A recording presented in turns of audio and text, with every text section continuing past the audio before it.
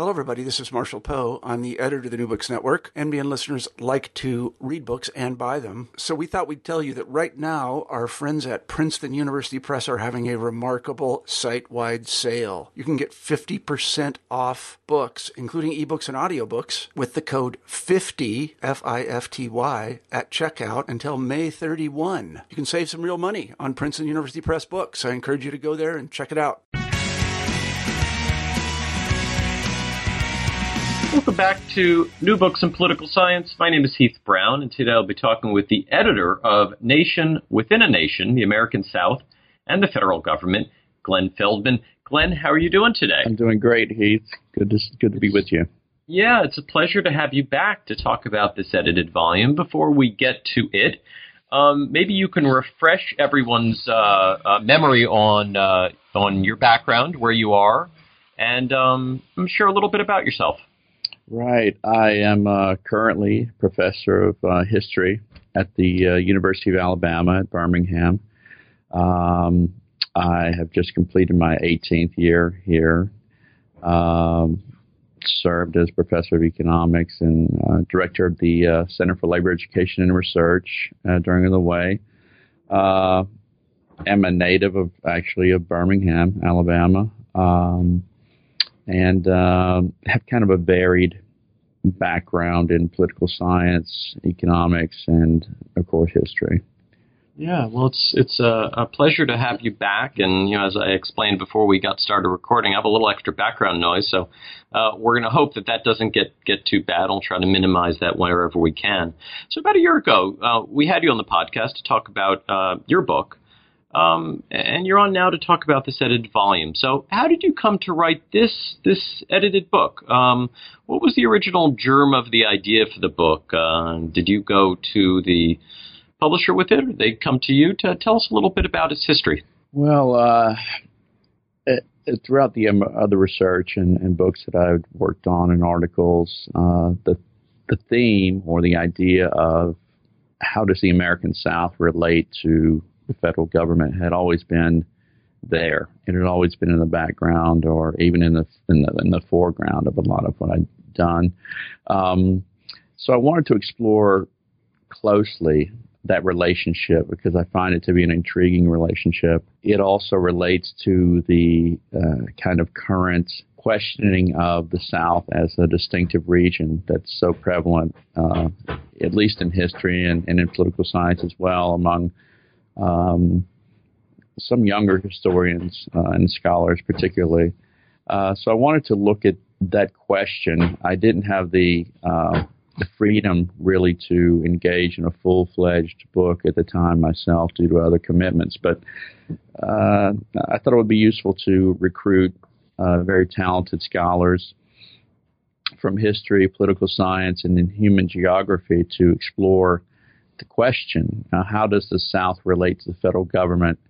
How has it related to the federal government? And over time, does that mean the South is a distinctive or has been a distinctive or exceptional region within the country? So that's basically the background of how this thing got started.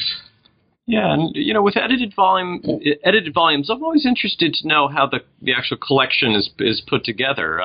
So tell us about how you pulled these chapters together. Are these colleagues you've worked with before? Are there any interesting stories about which chapter was added last or was the hardest to fit in? Tell us a little bit about the background of some of the people that you worked with on this. It's a hodgepodge. Editing a book, a lot of people don't like to edit books because they believe that it's more difficult than actually writing it themselves. And to be honest, at certain points during the journey, you feel that way. Some of these scholars are friends. Some are people that I've worked with before. But for the most part, they are new to me, people that I've gotten to know through their work. Fred Bailey, for instance, I've worked with before on a number of things. Marty Olive, I was actually in graduate school with.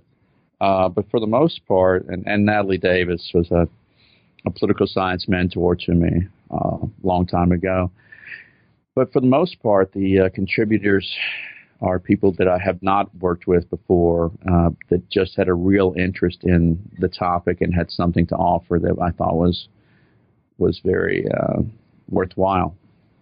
Yeah, I haven't edited a volume myself, but I can imagine that's a really nice part of the process is both engaging with people you've had longstanding relationships with, but also taking the chance to expand your network a little bit. So let's talk about the thrust of the book. You write that the South has a tortured relationship with the federal government. I was wondering in this, who's the torturer and who's the tortured in your metaphor? Oh, that's a good question. To be frank, I believe that, that's a difficult question to answer in black and white terms. But I think overall, if we look at the relationship overall, I believe that the South, if we can talk about such a thing as the South, the mind of the South, the soul of the South as a homogenous being or entity, believes itself to be the tortured victim of the federal government, when in reality, and this is the irony of it, in the paradox, in reality, the South has been, for the most part, the beneficiary of its relationship with the federal government. And so, yes, at times I talk about the relationship being tortured. At times I talk about the relationship being, frankly, rather self-serving and even hypocritical, and at times even perverse. I think that the South has benefited and continues to benefit disproportionately from its relationship with the federal government.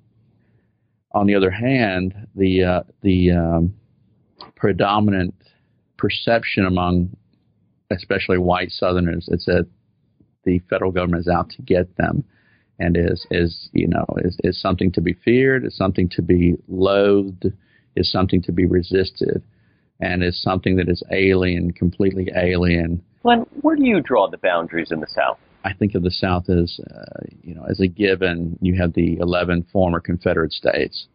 You have to add to that, I think, Kentucky. And then there are other parts of different states that clearly fit in. For instance, the southern part of Missouri, parts of Oklahoma, parts of West Virginia.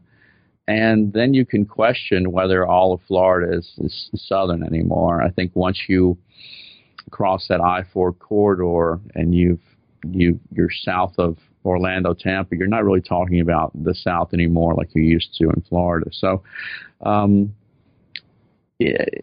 that's what I basically consider the South. And this, I've spent some time in the South, and one of the things I want to come back to towards the end of our conversation is the Old South and the New South, and you live in the South now, and talk a little bit about that. But I want to talk about some of the chapters, particularly the chapters that stick out to you. What did you learn from one of these chapters that you didn't know or didn't fully appreciate prior to either reading it or editing it? What's new to you as someone who's spent a lot of his career, a lot of his time thinking deeply about these issues? What was new to you?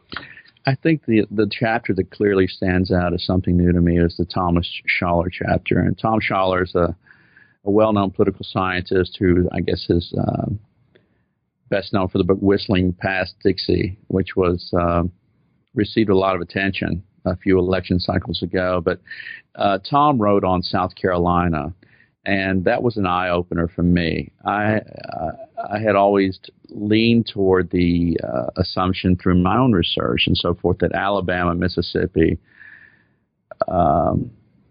perhaps Georgia, were the most recalcitrant, kind of intractable southern states. And I have to rethink that after reading about South Carolina. It's just amazing how intractable and how hostile to all things federal South Carolina has managed to be for so long. And what I refer to is, South Carolina, as the chapter explains, was an outlier to the Federal Republic from the word go. That Thomas Jefferson removed language in the Declaration of Independence about slavery because South Carolina objected. That South Carolina Tories in 1780 helped the British Crown take take back the state from the revolutionaries or the patriots. That, South Carolina, of course, we know is the center of nullification, the nullification crisis, John C. Calhoun and the doctrine of interposition in the 19th century. But this continues, and it was actually a South Carolina case that formed the basis of the Brown v. Board of Education, which Kansas gets the leading. Topeka, Kansas gets the leading mention there, but actually it originated with a South Carolina case. And so that, along with the kind of ritual of Republican presidential candidates visiting South Carolina, the South Carolina primary, the importance of the ritualistic visit to Bob Jones University by Republicans, and also what happened there in the year 2000 between John McCain and George W. Bush, all adds up to really an eye-opener about just how deep the hatred and resistance and actually fear is in South Carolina towards the federal government. Now, on the subject of nullification, this is still with us. That parts of the Tea Party evoke nullification as a way in which they can meet some of their strategies. You have a chapter on the written about the Tea Party. I wonder if you could talk a little bit about it and how this sort of the new politics of certain parts of the South change or broaden out the story that you tell. Well, I think that one of the most important is more of an underlying theme in the book is that Southern ways have increasingly become national ways. And we look at the Tea Party, and people are quick to point out that this is something that has national appeal. And the chapter by Alan McBride, who's a political scientist, points this out, that there is national appeal for the Tea Party, that race is not the only issue for the Tea Party and so forth. I think that it's important, though, to remember that so much of this originated in the South. There was a Southern template, there was a Southern model or prototype, an archetype for these types of politics that have resonated now nationally. And you see it, the Tea Party is one of the most dramatic examples, I think, of what really is a Southern type of politics that has been incorporated into the national bloodstream. Whether it's, I guess, one of the most dramatic examples lately has been Cliven Bundy in Nevada, and the absolute defiance of the federal government, to the point of, people, Tea Party types, taking up arms against federal agents over a land dispute. And so I think that it's easy to miss the Southern origins of what passes now, or what's called the Tea Party nationally. And that's not to say that there aren't people all over the country who are Tea Party advocates. But change it all. You chose one of the chapters to be written by a human demographer, I believe was the title. Geographer, yes. Sorry, human geographer. How does this change our understanding of the South and Southern politics? Major cities, including the city that you live in, which has been greatly changed by the movement of people coming in from the North and also from other countries, immigration.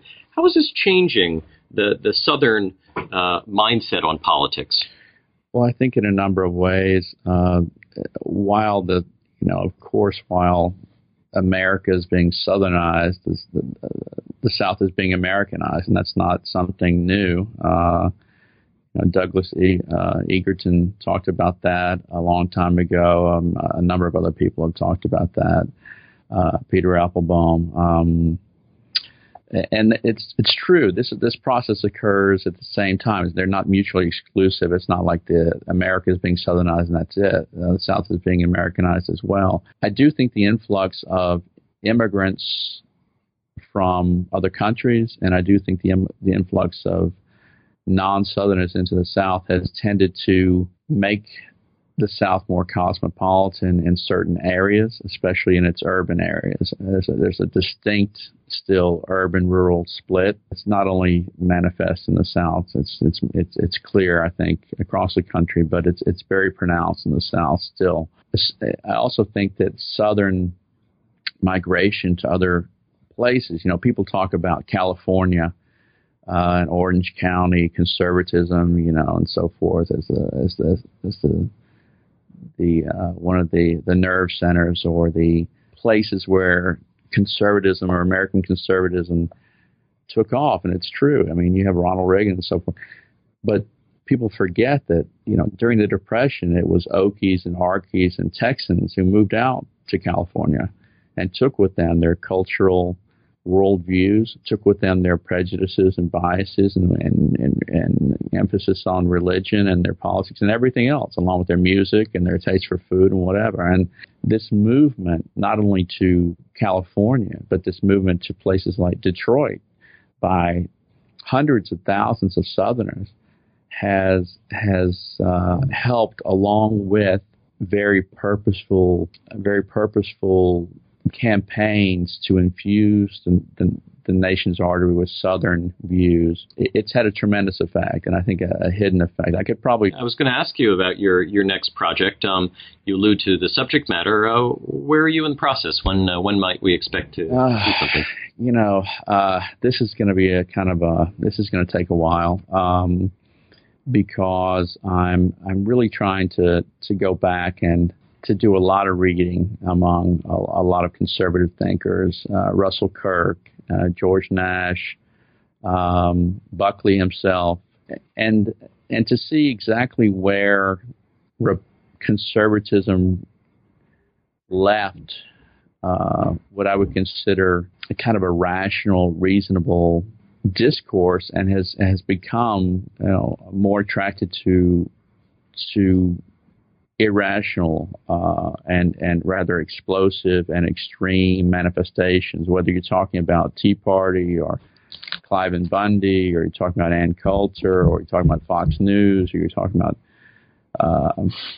Rick Santorum or Sarah Palin. I mean, this is a different animal than conservatism was prior to Barry Goldwater and so forth. And just to mention Goldwater, for instance, Goldwater and Reagan, who are tremendously influential, are really sons of the South. I mean, one's from Arizona, one's from California, but they were lionized in the South and glorified in the South and really used the South as a base for their national ascendance. And so the region has just been tremendously influential for a long time. Yeah, well, I can't wait. I enjoyed your previous book. I don't think it was your first book, but your previous book.